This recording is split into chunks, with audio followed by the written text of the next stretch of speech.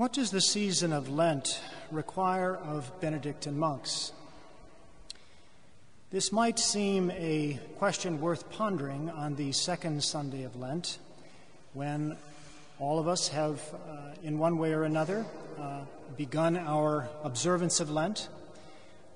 We perhaps are struggling with the inevitable challenges that come with taking on a discipline of some kind. Perhaps we find ourselves very moved by the prospect of gazing upon our Lord's face in glory. The Gospel of the Transfiguration today beckons us with the promise of contemplating our Lord in his resurrected state, our Lord as he is now at the right hand of the Father, and as we know that we ourselves will be one day. So what then does Lent require of Benedictine monks? We are supposed to be the experts in Lent. We live a life that is, in fact, a perpetual Lent, as St. Benedict says. Is it more prayers?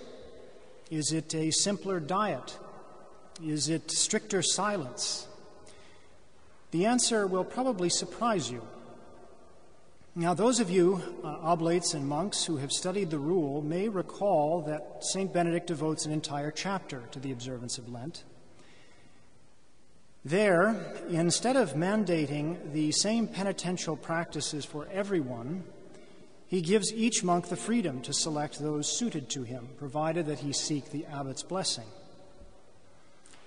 Now, choosing my own discipline shaped my experience of Lent from an early age, and perhaps it did for you as well. I began giving up desserts as a boy in imitation of my father.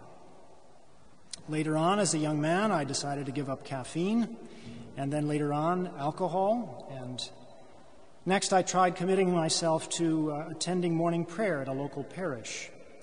And each year, I sought to add something more. Now, these disciplines, I found, perhaps you find this as well, sometimes fall by the wayside by the time Easter comes. Even so, I found that the practice of these disciplines was fruitful, and that my attraction to Lenten penance was consistent and perhaps somewhat unusual. It was one of the signs that ultimately pointed me towards a vocation to monastic life. And so when I finally arrived here in the monastery, I decided that Lent would offer me the opportunity to do more of the same. More prayers, a simpler diet, stricter silence, less of everything bad, more of everything good, and better than everyone else, including the old me. I thought this was required of anyone who desired to become a monk, and perhaps required of anyone who takes seriously the rule of St. Benedict and its spiritual teachings. But I was wrong, and it's a very good thing that I was wrong. If less, more, and better had truly been a requirement for this course, this spiritual course, I would have long since flunked out. As we saw, St. Benedict does exhort us to take on individual penances, but he does not seem to require them of us. That's worth pondering.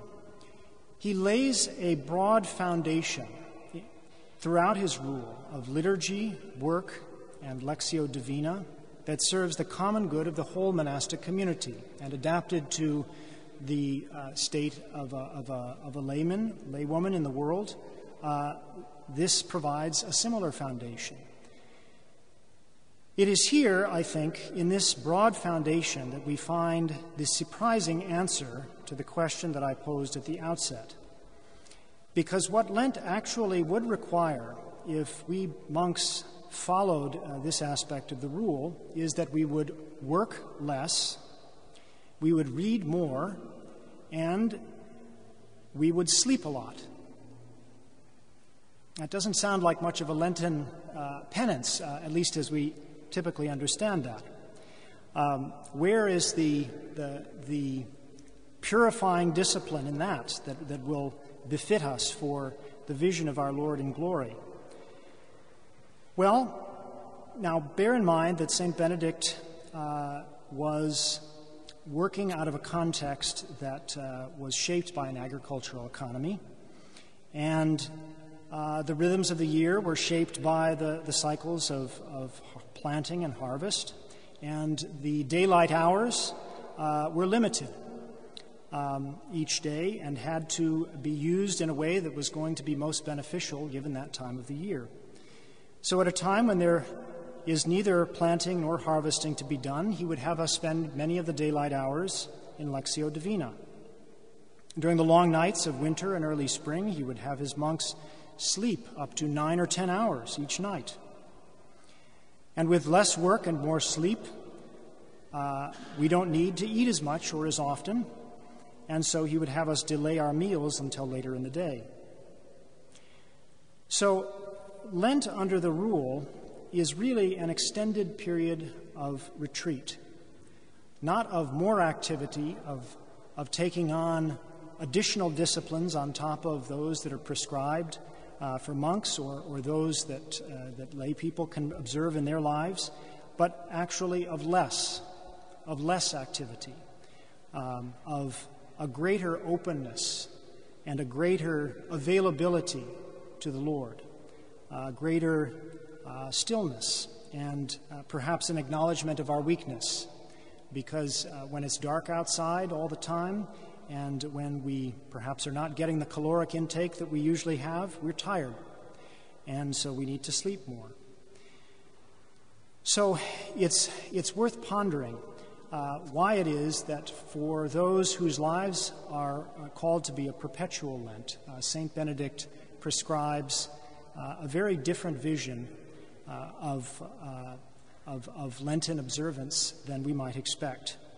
And it's one that I think, adapted to our individual circumstances, each of us can learn much from.